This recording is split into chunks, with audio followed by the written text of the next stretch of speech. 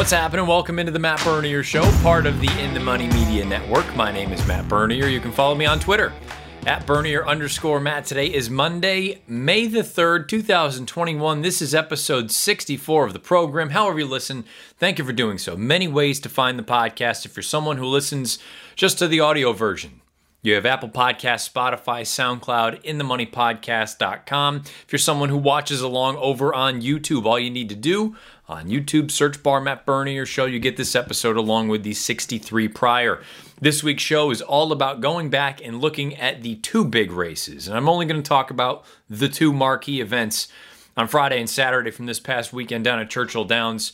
We'll start with the Kentucky Derby on Saturday, and we'll talk about the Kentucky Oaks from Friday. Splitting the two, though, I had a chance to catch up with Florent Geroux, who is the rider of Mandaloun. He is also the rider of some of the most well-known horses of the past 4 or 5 years. Gunrunner, Monomoy Girl, just to name a few. Wanted to ask him a few questions about the ride and the way the entire Kentucky Derby sort of trail led up to the Derby itself, and then the performance from Mandaloun and perhaps what we can expect going forward. Also chatted about a few of those other horses as well. So we'll talk about the Derby first, then we'll have the interview with Flo, and then we'll roll into the Kentucky Oaks conversation. I want to thank all of you who submitted video clips for last week's show, the Derby preview show. Thought it went over very well. Many people seem to enjoy it. And kind of piggybacking on that, as far as next week's show is concerned, the field, or the entries anyway, will be in for the Preakness next Monday. So it's a little bit tough to do the same thing we did for the Derby for the Preakness. As opposed to doing that, I'm curious, and the thing here is, and it'll probably have to be a very similar time frame, let's say 2 o'clock on Friday of this week, submit a question, whether it's about one of the races from this past weekend that I'm not going to touch on in this show, just because I want to keep things to, a dull roar as far as time goes. If it's about some other horse out there, any kind of question, handicapping, however you go through different things, watching replays, send me a video clip. Heck, it can even be an audio clip if you want, but a video clip would probably be preferable, no more than about a minute in length. That way I have time to go through and actually answer the question. Email those submissions to bernier.matt89@gmail.com, and I will try to throw some of those together for next Monday's show, and maybe we can do a little bit of a more proper Q&A, which we haven't done in many moons here on this program. So bernier.matt89@gmail.com. Please send those over, and if we don't get too many of them, then I'll just kind of riff and go freestyle. But that's what's on deck for next week's show. As far as this week's show, again, we'll start with the Derby, then we'll get into the interview with Florent Geroux, and then we'll roll into the Kentucky Oaks. So without further ado, let's go back to Saturday afternoon, the 147th running of the Kentucky Derby. The 147th running of the Kentucky Derby on Saturday afternoon. This video is found on NBC Sports YouTube channel. You can find the entire replay along with Larry Colmus's call over there, as well as all the other content that NBC Sports puts out on their YouTube channel. Field of 19 3-year-olds going 1.25 miles. We had the scratch of King Fury on Friday afternoon. He came down with a bit of a fever. Hopefully we see him back, perhaps in the Preakness, but definitely over the summer up at Saratoga. I mean, things get crazy immediately, and this is what the Kentucky Derby is, unfortunately, for better or for worse. It's an entertaining race, but let's call a spade a spade. It's a crapshoot, because you can get a situation like this. Keep an eye on the 14 and 15 hole. 14 is your morning line favorite Essential Quality. 15 is Rock Your World. These two horses are going to bounce off of one another immediately right now, and unfortunately for Rock Your World, Joel Rosario loses the iron on the left side and is shuffled all the way back almost to last. Essential Quality is now basically guaranteed a mid-pack kind of position. Meanwhile, toward the front end, Medina Spirit is able to clear over. Here on the outside, we have Soup and Sandwich, who's a little bit keyed up and eager, ready to go. Down here in the Juddmonte Farms Silks is Mandaloun. He's taken up a beautiful stalking position beneath Flo. And for the most part, beyond that, everyone's worked out decent enough trips, maybe with the exception of this horse back here. That's the number one known agenda, who will rewind the tape. I understand some folks wanted to point out, well, now we've got a 20-horse starting gate, not the end of the world. Now the one hole isn't that bad. I didn't believe that all along. Two things. admit now that the draw itself, yes, there is importance to it. I'm not saying it's completely worthless, but these are the sort of things that I was alluding to. You can have what in theory is a perfect draw and still get jobbed by the whole thing because anything can happen. It's a horse race. So yes, it's important, but it's not the end all be all. But also with this one hole, that to me is still the only spot you don't want to be in for this reason exactly. Known Agenda is not a speed horse. He's also not a one-run closer. And whether you want to admit it or not, 18 horses want to occupy the position that he has right now. And here they all come on over. And unfortunately for Irad and Todd Pletcher and company, this is just not a comfortable position for this horse to be in. Irad's going to have to wait, take back a little bit before you know it. He's effectively in 16th or 17th position early on. Anyway, we continue on going around the first turn. You've got basically everyone is kind of taking up their positions. Things are starting to relax. I think an interesting sort of subplot from a pace situation. You see the opening quarter in 23 seconds. Midnight Bourbon not nearly as close to the pace as I think many folks, myself included, thought he would be. The big concern there is, to me, he's a fast horse, but he is not a speedball by any stretch. And when he just didn't flash the brilliant gate speed that some of these other horses did, I think it just inherently kind of took him out of the running as far as being involved in that top flight of horses. Another horse you're going to want to keep an eye on throughout the run is Highly Motivated, who, in the grand scheme of things, I think pulls a pretty good trip, and, let's be honest, the distance gets to him. We'll talk about him more as we round that far turn. This is also Rock Your World, and unfortunately for the Rock Your World backers, his race was basically over at the start, because for him to overcome that, first time going out to 1.25 miles, taking on this caliber of runner with this sort of trip, it wasn't going to work. He was effectively taken out of the race. I don't like the fact that some people say, I knew it. I knew he was no good. That's BS. He never had an opportunity to run his race. And if you're one of those people that is saying, I was right because I didn't like him, you're wrong. Your rationale is wrong. We don't know what he could have done. It's the same thing that I brought up with Mendelssohn all those years ago. For you to sit there and say, I knew it, he was no good, that's bull. Because you don't know that. Because he never got a fair shake. He never got his chance to run his race. So I had made it clear I thought Rock Your World could have won the race by 5, or he could have been nowhere. But unfortunately, it wasn't because I didn't think of it this way. I didn't think of it because, he never had an opportunity to run. I don't think it was neither confirmed nor denied that he is as good or as bad as some people make him out to be. And I just think you need to be honest when you go through and assess these horses. Take out your biases, take out your preconceived notions, and just analyze what you see. Regardless of what you thought of the horse coming into it, you have to objectively say you don't know how well or how poorly this horse could have run because he didn't get a fair shake. Period. He didn't have the opportunity to run his race like a Medina Spirit did, like a Mandaloon did. Essential Quality even, you can say, he was just one of those horses that was perhaps taken out of his element based on the start and the way everything played out. So maybe we didn't get to see his best potential race. But again, I think objectively, if you're analyzing races just in general, especially watching tape, you have to take your preconceived thoughts out of the equation, and you have to just look at it and say, this is how this whole thing played out, and what kind of conclusions do I want to draw from it? That was a long-winded way of saying all that, but here we go. We're rounding the first turn now.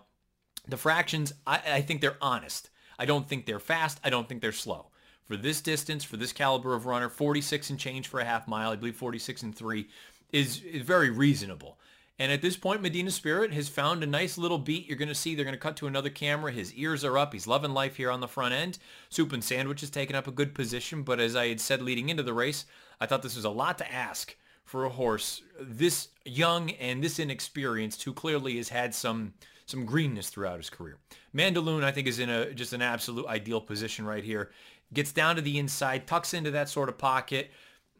I didn't even think he was going to be this close to the pace. I thought he was going to be probably back here where Essential Quality is, and it may not seem like that's a giant difference, but, you're effectively talking about, call it a length and a half between where he is positioned right now and where Essential Quality is. So this is, to me, sort of an ideal spot that he has occupied, and if he was what I thought he was, he figured to fire a big shot, or if that Louisiana Derby was in fact what he was, then he was probably going to back up at some point.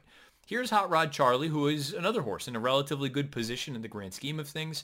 Essential Quality, boy, it's hard for me to come out of this race and not think he ran the best race. Considering the start and considering the wide trip, for him to only lose by the margin that he did, I have a hard time not looking at him saying he ran the best race on Saturday afternoon. Let the tape run down the backside. You're going to start to see some horses making some moves. Known Agenda is going to try to begin to pick up the pace a little bit from the back of the pack. Again, he was kind of behind it just simply from the way the whole race played out down on the inside. At this point, I think everyone has to be reasonably content with their positions. Perhaps Sans, Midnight Bourbon's back here. Sans Rock Your World, and again, that had more to do with the start than anything else. Highly Motivated's in a pretty good position. He's following the favorite, Essential Quality. This is effectively the trip that Chad Brown had hoped for, where we're going to be a few lengths off of it. We're going to be in the clear for the most part. I know he is technically in behind horses, but we've got targets as opposed to actually being up there pushing things. Sainthood, I think, is a good horse. Corey Lanery, you expected him to be right down on the rail. The horse just wasn't ready to fire. He didn't run poorly, don't get me wrong, but I think this is another one a little bit too much too soon for a horse like this. Here we go, rounding the far turn. And at this point, I'm going to back it up slightly. This is when I'm getting a little bit excited because I see this move that Florent Geroux makes. He splits horses here. Soup and Sandwich is going to pack it in. This to me is the hallmark of a horse that's ready to fire a shot. When you can just tip out right here and he quickly looms up alongside, I'm thinking he's a winner. He's going to go right on by. I know Essential Quality is finding his stride. Hot Rod Charlie effectively followed Mandaloun right through. And now we hit the quarter pole as we turn for home. And this is when it really gets just, it's a fascinating stretch run for me because it goes to show how good, to me, all of the top four horses ran. I think they all ran very credible races, but also how trips for some of these other horses potentially compromised their chances or they just didn't see out the trip. We've all seen this stretch run a million times now. I think Mandaloun is 1-9 to win this thing, and unfortunately, Medina Spirit just digs in deep and turns him away. Hot Rod Charlie is trying. You've got a horse like Essential Quality. Don't forget Obesos. This was a slick ride and a really nice effort from this horse. He continues on, but none of them can get to Medina Spirit, who goes on and prevails. He wins by, I think, officially a half length over Mandaloun, Hot Rod Charlie in third, Essential Quality in fourth, Obesos back here in the fifth position.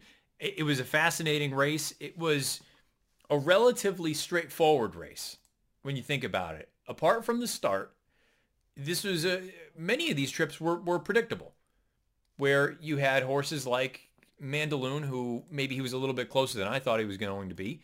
Hot Rod Charlie wasn't a mile out of it, but he wasn't up there pushing the pace, which seemed to be a predictable position for him to be in, something more similar to the Robert B. Lewis as opposed to the way he ran in the Louisiana Derby. Essential Quality, again, considering the start and the ground that he had to carry, it's hard for me to sit here and say that he didn't run the best race given the ground loss and all the other things. Midnight Bourbon ran a sneaky race considering how wide he was. And again, I think they would have loved him to be a little bit closer to the front end, but unfortunately, he just doesn't have that. He's not a burner out of the gate. He's not that kind of horse who's got a ton of natural early foot out of there to establish the early position. If it's a relatively, I'm going to call it a flat break, where there are many horses who just break alertly, but none of them have that sort of go get 'em early on, then Midnight Bourbon can be involved. But when you have a Medina Spirit in a race like this, or you have anybody else who's a really sharp gate horse, I just don't think Midnight Bourbon has that ability to go with them at that point early on. So for him to rally from as far back as he did, carrying the ground that he did, I think was a pretty credible effort. Highly Motivated, I made no bones about it. I didn't think he was going to get the distance, and the way that he ran with this trip, I mean, he backs out pretty badly right now. He didn't want to go this far. Turn him back in distance. He's going to be a major threat in some of these races going shorter distances. You see Keep Me in Mind is really rallying from the back of the pack. I'll give him some credit. But in the grand scheme of things, he was just kind of passing tired horses at that point. Some of the other horses that maybe you want to keep an eye on, again, Known Agenda, no surprise. He ran a very good race in the grand scheme of things, considering he had to break from that inside post. And here you have it. This is the official chart for this year's Kentucky Derby. Medina Spirit wins at 12-1. Mandaloun runs second by a half length at 26-1. Hot Rod Charlie third at 5-1. And Essential Quality, beaten as your 5-2 favorite, runs fourth, about 4.5 lengths clear of Obesos. From a speed figure standpoint, this was a fast race. One of the faster derbies in recent memory anyway. Medina Spirit earns a 102, Mandaloun a 101. Hot Rod Charlie and Essential Quality both earn 100 buyer speed figures. I think there's nothing out of the realm of sort of, out of left field. I think all of this is very logical. I think it all makes sense. I don't have any real gripes with anything or any questions about sort of the numbers and the way everything kind of shook down. My question now as we go toward Baltimore for the Preakness, Medina Spirit is a very talented horse, but I think you need to always be aware of what connections think of horses, what they say publicly, or even what just the vibes that they give off about horses. And at no point has Medina Spirit been talked about by the folks involved with him like he's a superstar. He has been spoken of in a high regard, but by no means a superstar. And I think there's something there, because I'm going to pull up PPs here. Factor this in. I don't know if we're going to find out in the Preakness whether or not this is the case. My hypothesis is that this is a need to lead type, and he cannot pass horses. This race here in his career debut, right to the lead. The Bob Lewis, right to the lead. The Kentucky Derby, right to the lead. Those are his 3 victories to date. His other 3 starts, he has been the runner-up in all of them. You'll also note, with the exception of the Sham, he has given up ground in all 3 of them. Now, I've heard folks I respect that they're exceptional handicappers, say, well, you see the difference when he's ridden to win as opposed to this, that, or the other. I don't fully buy that. I don't fully buy that because I'm not convinced that a race like the Santa Anita Derby, that doesn't make a great deal of sense to me, that he wouldn't be ridden to win. You still need to get a grade 1 for this horse if you're talking about it from a stallion standpoint. And if you were just that confident that he was going to win the Kentucky Derby, then he would have had a lot more fanfare going into it. The San Felipe, he lost ground to Life is Good. That's when Life is Good ran a hole in the wind. I think people will argue with my idea of him not needing the lead by the Sham and say, well, look at all the ground that he made up on Life is Good. Remember back to that race. Mike Smith never asked Life is Good to run a step. He was geared down for the final quarter mile, and Medina Spirit was still going after him. That to me is not indicative. That doesn't mean that the horse was going and getting Life is Good. Life is Good had thrown it in neutral at that point. He had opened up an insurmountable lead. There was no way that this horse, Medina Spirit, was going to go and run him down. So that to me is what I would consider an optical illusion. That's not the truth of the matter. To me, the truth of the matter is he has never made up ground on a horse that he has been behind. Now, to be fair, he is a tough nut to crack when you get him out on the lead. He does not want to let you go by him, which I think is a super admirable trait for a horse who is modestly bred and cost a modest purchase price. But he's not supposed to be a superstar, but he's got that tenacity. He wants to beat you, and that's something that's a trait that's not there in all these racehorses. I think it's a fascinating racehorse, but it makes me wonder about the Preakness. If some of these other horses who have been talked about as potential runners, whether it's a Concert Tour, which also is a total added layer to the equation because that's another Baffert trainee, whether it's a Caddo River, whether it's someone else who has legitimate early foot, or if for whatever reason Medina Spirit doesn't get out of the gate, can he pass a horse if he has to? My working thought right now is no, and I will be betting against for that reason. I don't believe he can pass a horse if he has to. And at a short price, I think that creates a juicy opportunity in a race like the Preakness. Talk about Mandaloun for a moment. Look, this is one where I'm not afraid to take a victory lap and say, look, I was right all along. The horse was good. The Louisiana Derby, I have no idea what the hell happened. No one does.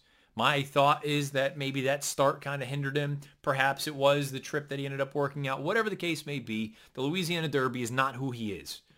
He is much more the risen star than the Louisiana Derby. I think he got tired at the end of the race, and I brought it up when I chatted with Flo, and I've brought it up with some other folks that I've talked with already. I'm seeing those parallels to War of Will from a few years ago, where the Louisiana Derby he gets absolutely nothing out of from a fitness standpoint, from a seasoning standpoint. I understand for two different reasons, but neither of these horses, Mandaloun or War of Will, got anything out of the Louisiana Derby, effectively making their last race prior to the Kentucky Derby the Risen Star in the middle of February. That is nearly 2 months, 2.5 months without a start under their belt, a proper race. So you had effectively nothing but training up to the Kentucky Derby. They both ran so well. Mandaloun and, look, I think War of Will would have run a comparable race. He started to get a little bit tired earlier than Mandaloun did. But the point is, they both needed this race, in my opinion, to really tighten them up. And I really, really hope this horse shows up in Baltimore, because I think he's going to win the Preakness if he does. Very similar to the way that War of Will did. And yes, I understand War of Will had a dream trip down there in the Preakness. And look, Mandaloun had a dream trip on Saturday in the Kentucky Derby. But I think he's going to gain an immense amount from this race. I think he's going to be a tighter version. I hope they go to the Preakness with him, because if they do, barring some ridiculous pace situation where there's no other speed whatsoever, and even if there isn't, I'd be willing to take my shot with Mandaloun at a better price over a horse like Medina Spirit again. I think he ran great. I think he's a very talented racehorse. And look, I'm a big fan. I've been a big fan for the better part of 2021. I think he's a really talented horse, and I expect big things from him going forward. Let's talk about Hot Rod Charlie.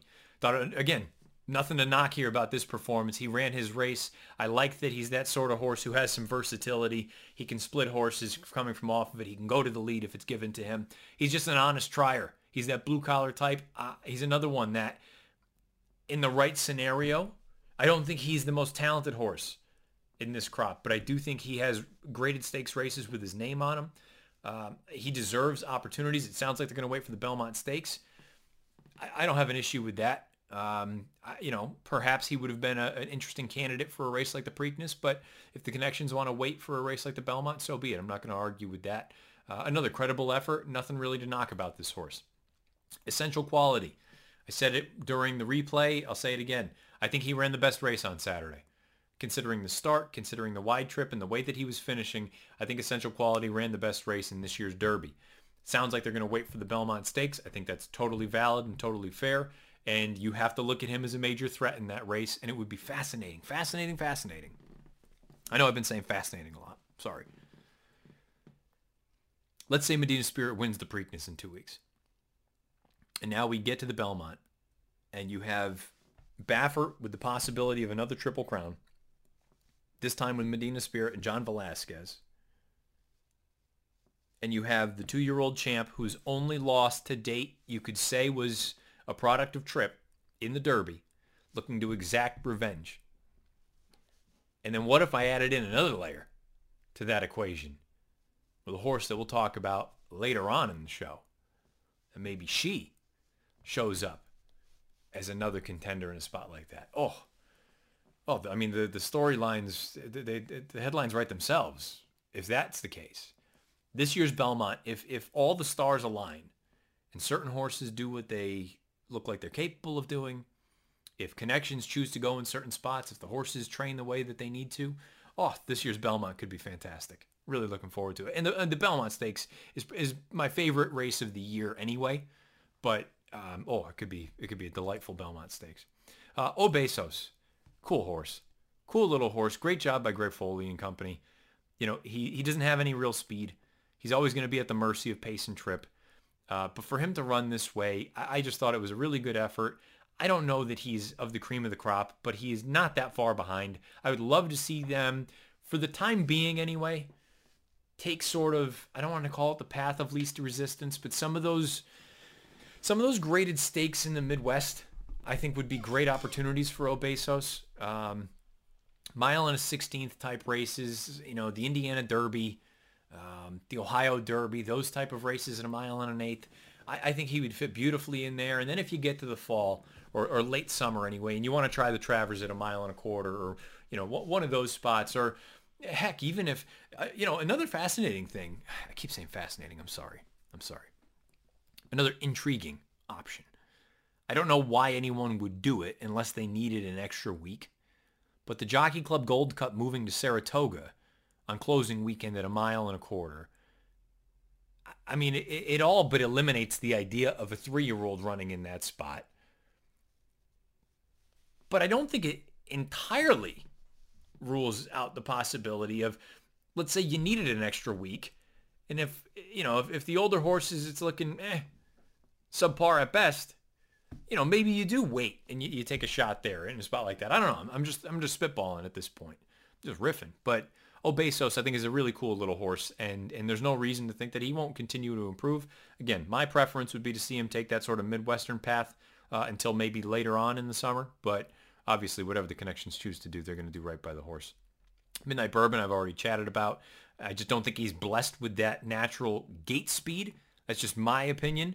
I think he's a fast horse early on, and if they choose to go to the Preakness, he could at least maybe inject a little bit of pace. But at the same time,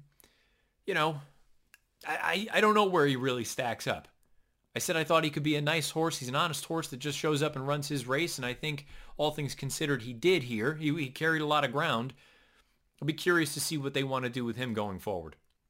Keep me in mind, I think he just clunked up, grabbed some pieces. Helium really didn't run terribly. He was much closer to the pace than I thought he would be. This is his second start as a 3-year-old. It's only his 4th lifetime start. I don't know where you're going to go with him, but he's an interesting horse as well. Known Agenda.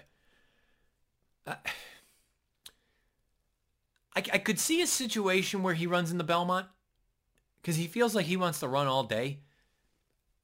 But I think a lot of that would frankly depend on what happens with the filly. I'd be surprised if they ran both of them against one another, but I know they're not owned by common ownership, so there's so many different layers that come into play there.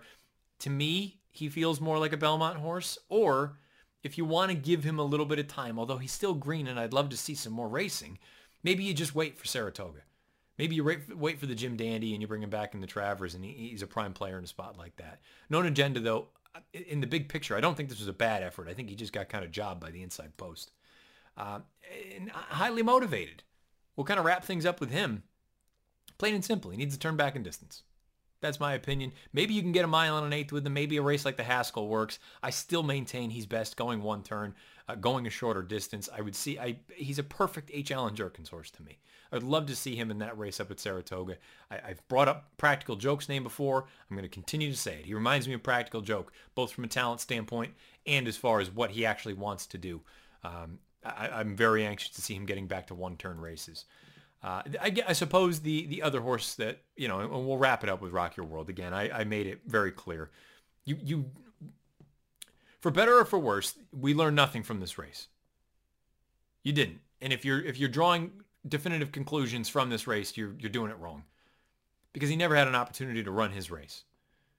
If you give him a chance and he's more forwardly placed, maybe he wins. I have no idea. But if you say for certain he wouldn't, you're wrong. That's not how this thing works. I feel bad for the connections. He would be a prime time player in a race like the Belmont Stakes. I haven't read anything about what John Sadler and company want to do with him. He would be a prime candidate given the way he likes to run and his pedigree. He would be a prime candidate for the Belmont Stakes, and he would just add to the intrigue of that race. This year's Derby, fascinating. Medina Spirit gets it done. Johnny V's 4th, Baffert 7th. Mandaloon gave me a thrill. Thought he was going to get there and couldn't quite hang on, but boy, it was a hell of a race all around. Let me know what your thoughts are about this year's Derby beneath the video player on YouTube or on Twitter at Bernier_Matt. Speaking of Mandaloon, had a chance to catch up with his rider, Florent Geroux. We talk about Mandaloon, we talk about the Derby, and we talk about some of his other mounts over the past few years. Let's throw it into that interview, and coming out of that, we'll dive into the Kentucky Oaks. All right, happy to be joined by Florent Geroux, the rider of many great horses over the past few years, but I think most well-known, Gunrunner, Monomoy Girl, and for me, I've had a couple of my favorites, She Dares the Devil, as well as this past Saturday, he rode Mandaloon in the Kentucky Derby to a runner-up finish. Before we dive into it, Flo, thanks for giving me a few minutes to come on chat. You're welcome. Thanks for having me, Matt. Absolutely. I guess let's just get right into it. One of the things that I'm most fascinated by with Mandaloon specifically, you and I have chatted about it already, the Louisiana race in the Louisiana Derby, he just, for whatever reason, didn't show up with his best. We all know that. Going into the Derby on Saturday, do you approach a horse like that any differently than, let's say, a Gunrunner or a Monomoy Girl who you know what you're going to get out of them? They're going to show up with their best race each and every time they go out. Did you approach the race on Saturday any differently considering that non-effort in the Louisiana Derby last out? Definitely, yes and no. I have faith on the horse, because I've been walking him with him, in the morning, the past few weeks, prior to the race, on Saturday. So I know the horse is feeling good. I know what I have, underneath me. It's like, test drive the car, before you're going, for the race. So I felt pretty good about it. But like you said, when they run bad like this, and especially like he did, and that was his only bad race. And it's concern from everyone, and that's why many people, that's why he was such high odds. It was 28-1. If he would have run a win a Louisiana Derby or run good in it, it would have been 6-1. So I guess people who kept faith on him like did pretty good. And to your point, I mean, that was kind of the way that I had laid it out. If he had won the Louisiana Derby like we all thought he was going to, I mean, he's probably the second choice, maybe the third choice at worst in that race on Saturday afternoon. Let's go into the race itself. I thought it was a brilliant job to get down to the rail immediately, effectively. It was within, it felt like the first 100 yards of the race. You found yourself in a nice spot down in the inside. Before we get into sort of the final quarter mile, how much of your game plan is affected in a race when you see some of the players that you expect to be up amongst the pace, specifically Rock Your World, when they're not there? How much does your game plan get altered at that point? You know what? It's all changed. Like you're always prepared to have a plan B, to be honest, because especially in those kind of races, even any other race, there is someone who's not gonna break good, or something's gonna happen. Sometimes everything works perfectly according to what looks on PPs, but sometimes it does not. A big race like this, it's a 19 horse field. Something's gonna happen. Someone's gonna break a step slow, or somebody's gonna get bumped. There's always a horse or two who's not gonna be where they're supposed to be. And no, I knew like I have a good feel. Like I felt like the quickest horse outside of me was right next to me, made a nice spirit. Then there was some other outside of him who were also maybe a little bit quicker or just as fast. But I felt like the inside was a little bit free for me. I knew from 1 all the way to 6, there was not one quicker than me if I wanted to use my horse. So that's why I knew I had a chance of securing the rail if my horse, of course, was going to break good. Down the backside, you procure that lovely pocket spot. You're in just behind Medina Spirit. Soup and Sandwiches to the outside, pressing Medina Spirit. The fractions, they weren't blistering fast, but you weren't walking out there either. I think it was an honest pace, all things considered. And rounding the far turn, I think this is, for me anyway, as somebody who was in my position rooting on you and your horse, and anybody else, frankly, if you're a fan of Medina Spirit or any of those horses that were in that ballpark, this is when I felt like the race really started, because you were able to angle out to that 2-3 path, split horses, and when you started to roll up, typically I call it kind of that turn move. When you see that from a horse, to me it signifies A, a really talented racehorse, but B, a horse who's ready to fire a big shot. I thought you were going to be a winner at that point. When did you think you were in with a big chance? And then unfortunately, when did the realization hit? Was it at the wire that you realized he just wasn't going to be able to get by Medina Spirit? I felt pretty good pretty much all the way there, to be honest, Matt. Even down the backside, I was full of horse. I had to almost like, tap on the brakes once or twice to make sure, my horse, keep his energy, all the way until, the right moment. And when I split horses, I knew like, you don't know for sure, but I had a good feeling like Soup and Sandwich was going to stop at some point, So that's why I still right behind Medina Spirit. And I knew when the other horse was going to, get tired, hopefully I was able to get the split if no one was going to be outside of him and try to box me in. So that's why I kind of make the move, and I had a good feel. I mean, I felt great all the way until the 16th pole. So I was head-to-head with him for a long time, and Medina Spirit was just the best horse at the end.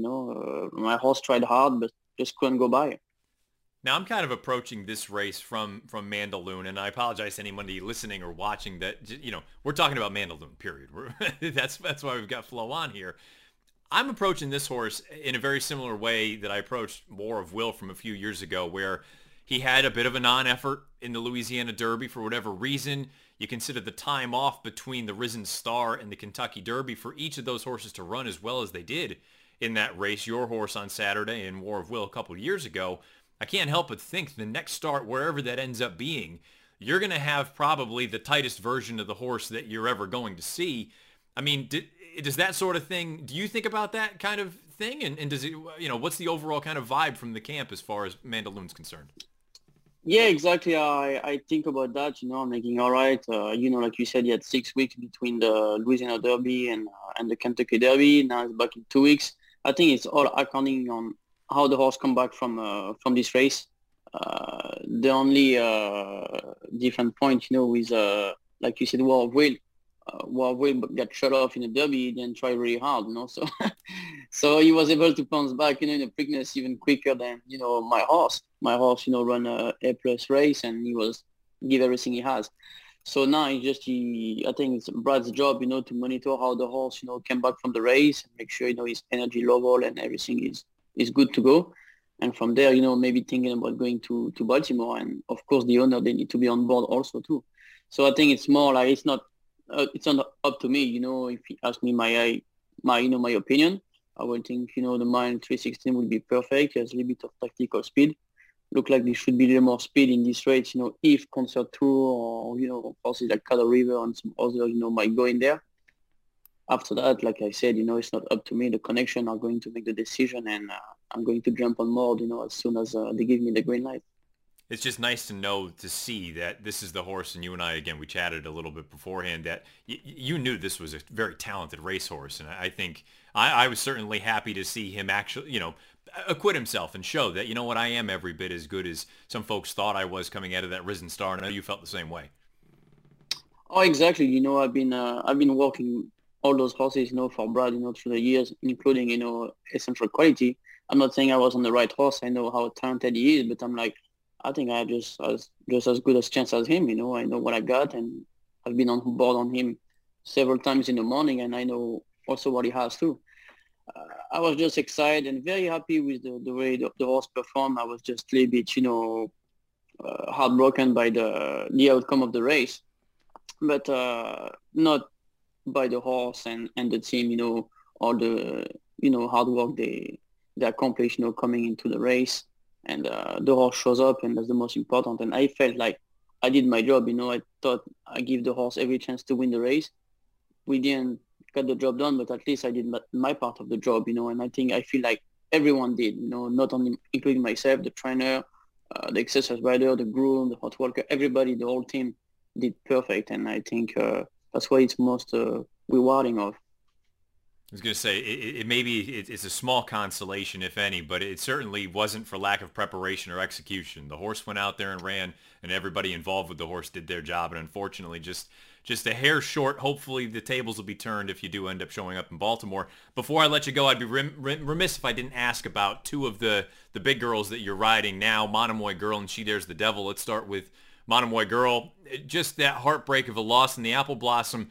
I had asked you, do you think it was a matter of, not to take anything at all away from Latruska, the winner, was it a matter of Latruska digging in and getting it done, or did Monomoy Girl get a little goofy out there when she hit the front? I think there was a little bit of both, to be honest. I would say number one, Monomoy Girl, not like fully trying, but she's always been like that. Most of the time, she put the other fillies, KO, by the 8 ball, but this time, lack of fast pace. Letruska was able to find another gear, right at the end. And I really thought, Letruska is a very talented filly, and she tried hard, and she was able to beat her. Our mare is getting a little bit older. She's 6 years old now. She's extremely talented, but she's very smart too.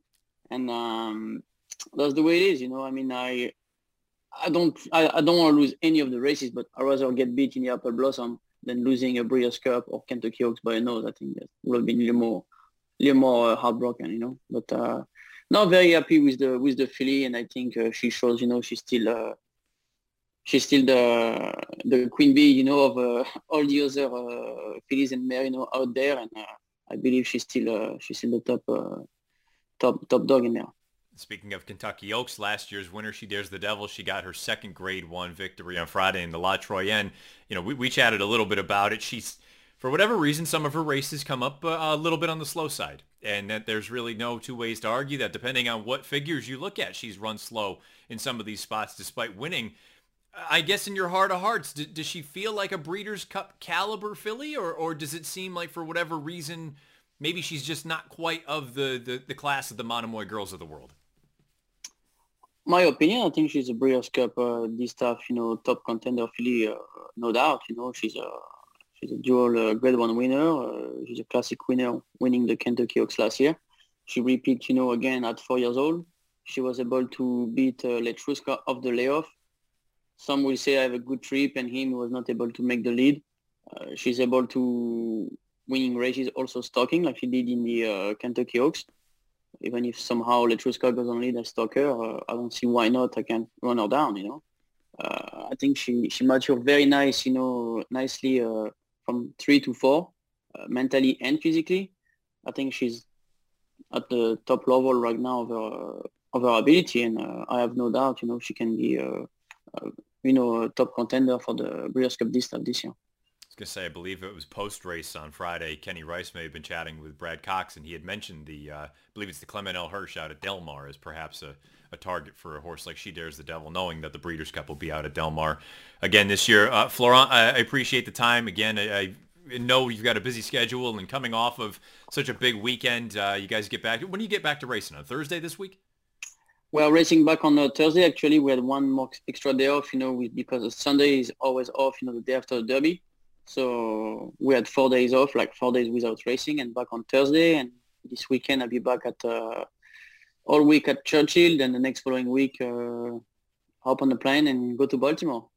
Looking forward to it. Best of luck. I appreciate the time, and we'll be in touch. Awesome. Thanks for having me, Matt. Thanks again to Florent Geroux for giving us a few minutes to chat about some of the things that happened this weekend, specifically in the Derby. Now, as we go back to Friday afternoon, this was the Kentucky Oaks 2021 version. Malathaat was your 5-2 morning line favorite. She's going to encounter a little bit of trouble right from the start, breaking from post position number 10. But there are some other fillies in this race that really endure miserable trips, specifically the 4 and the 5. Crazy Beautiful and Past the Champagne. We're going to start. They break from the gate. Keep an eye on the 4 and the 5 and the 10. The 10's a little bit slow into stride. That's Malathaat. She bounces between horses right now. The 4 and the 5 are going to come together right now, an absolute pinball session. And they get shuffled all the way to the back. Past the Champagne, I think, is the one that takes the worst of it. Meanwhile, on the front, you've got Travel Column beneath Florent Geroux.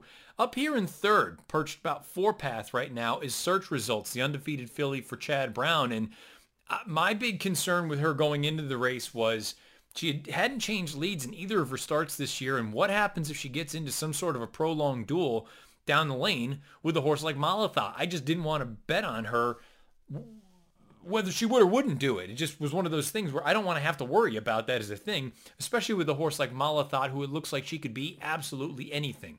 Going down the backside right now, everyone's in pretty good position, again, with the exception of the 4 and the 5. They're the ones that, if you're looking for excuses, just draw lines through this race for them, unfortunately. Meanwhile, here we are. We just saw the half mile and 47 and change. You've got Travel Column here. You've got Mraz coming in from the West Coast. Search Results is in a beautiful position. This is effectively, I call this the American Pharaoh trip. 3 to 4 wide, in the clear, stalking the pace. We can take over whenever we want. Slightly behind is Malathaat. And again, considering that she had to deal with that little bit of an issue at the start, got shuffled back a bit. John Velasquez, talk about a weekend. Taking the Oaks and the Derby in the same weekend, but also working out this sort of trip. It's part of the reason he's a Hall of Famer. This was a beautiful ride to get her into a position where she was able to strike when he asked her to move.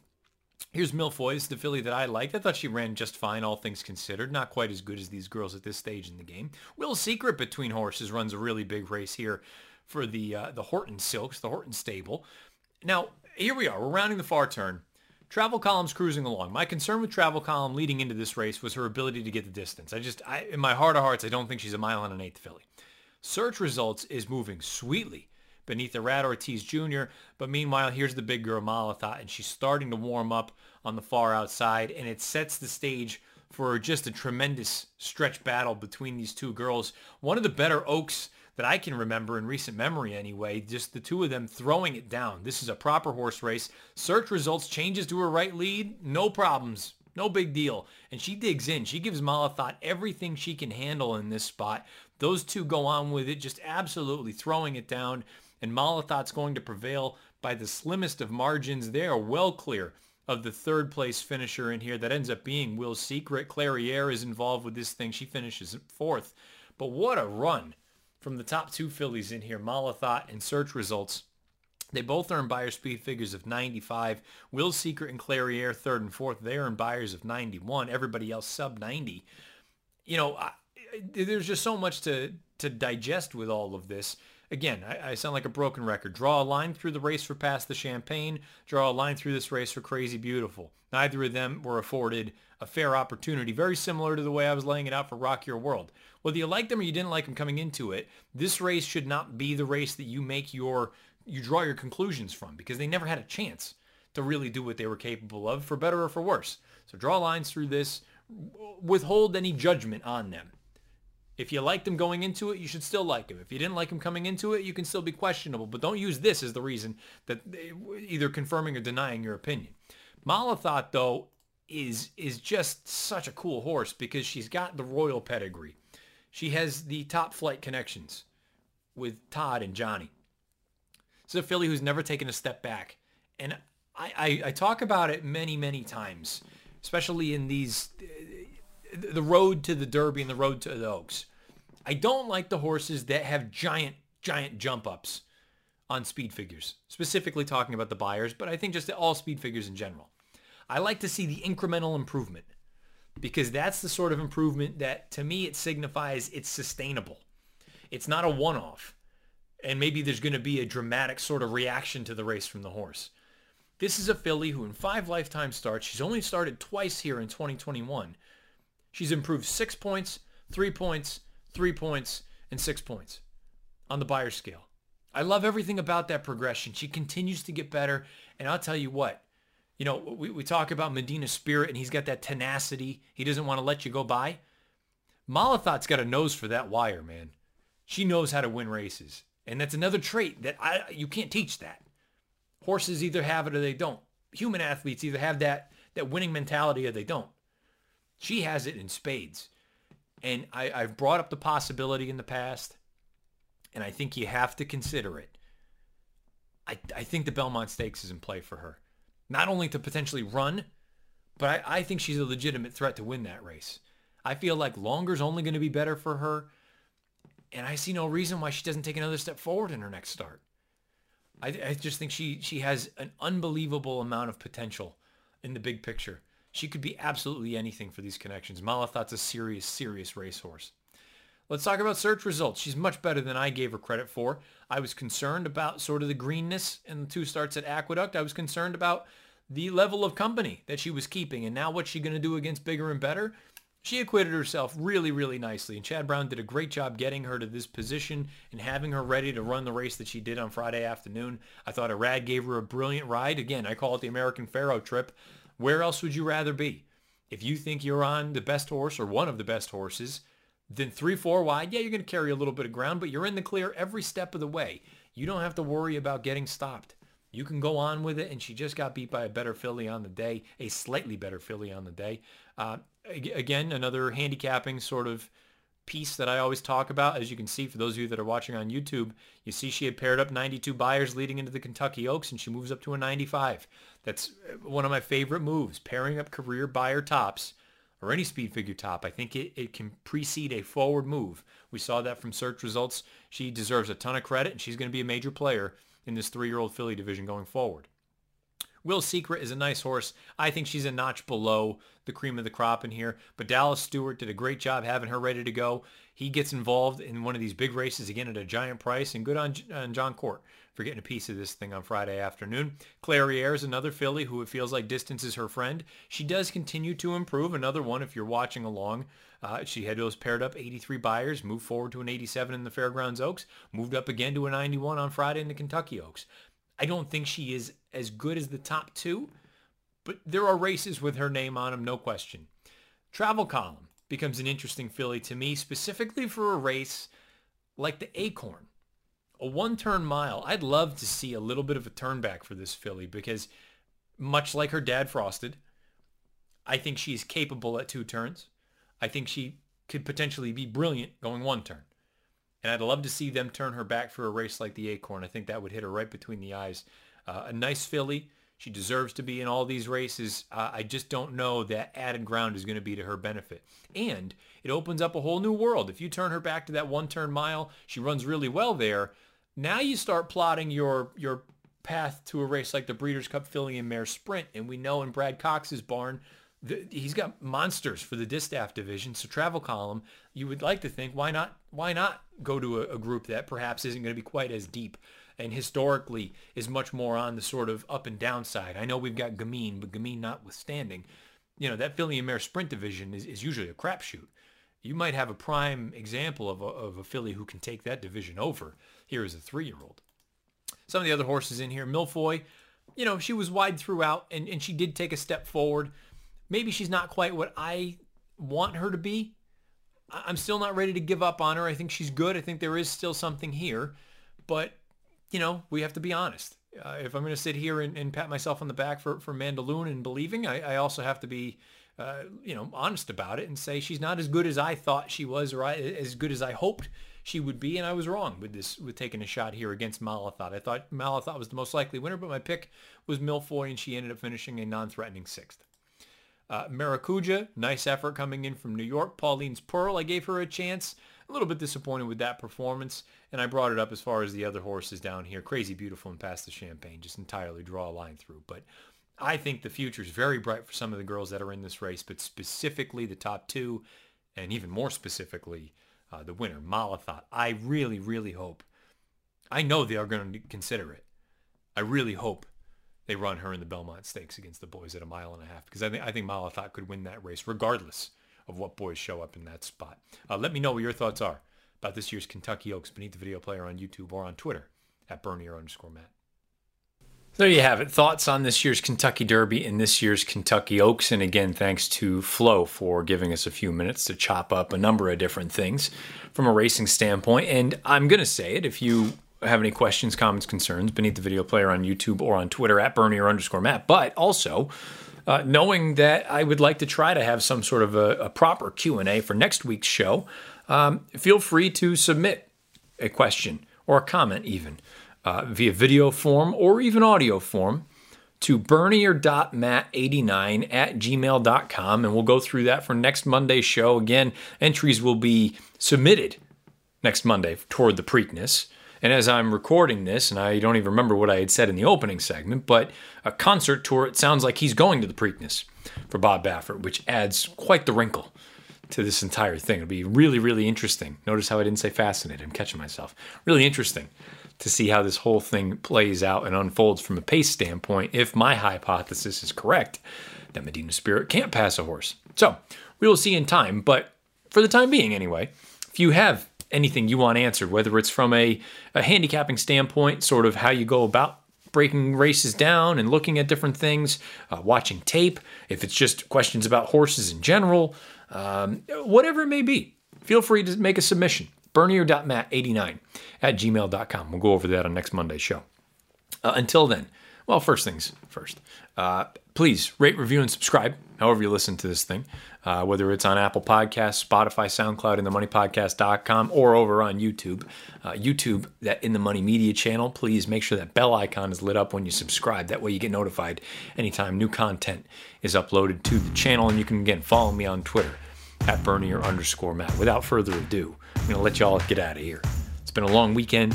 We're all trying to shake the cobwebs out, get back into the swing of things. This has been episode 64 of the Matt Bernier Show. Best of luck, however you play, whatever you play, and wherever you play. Until next Monday, good luck.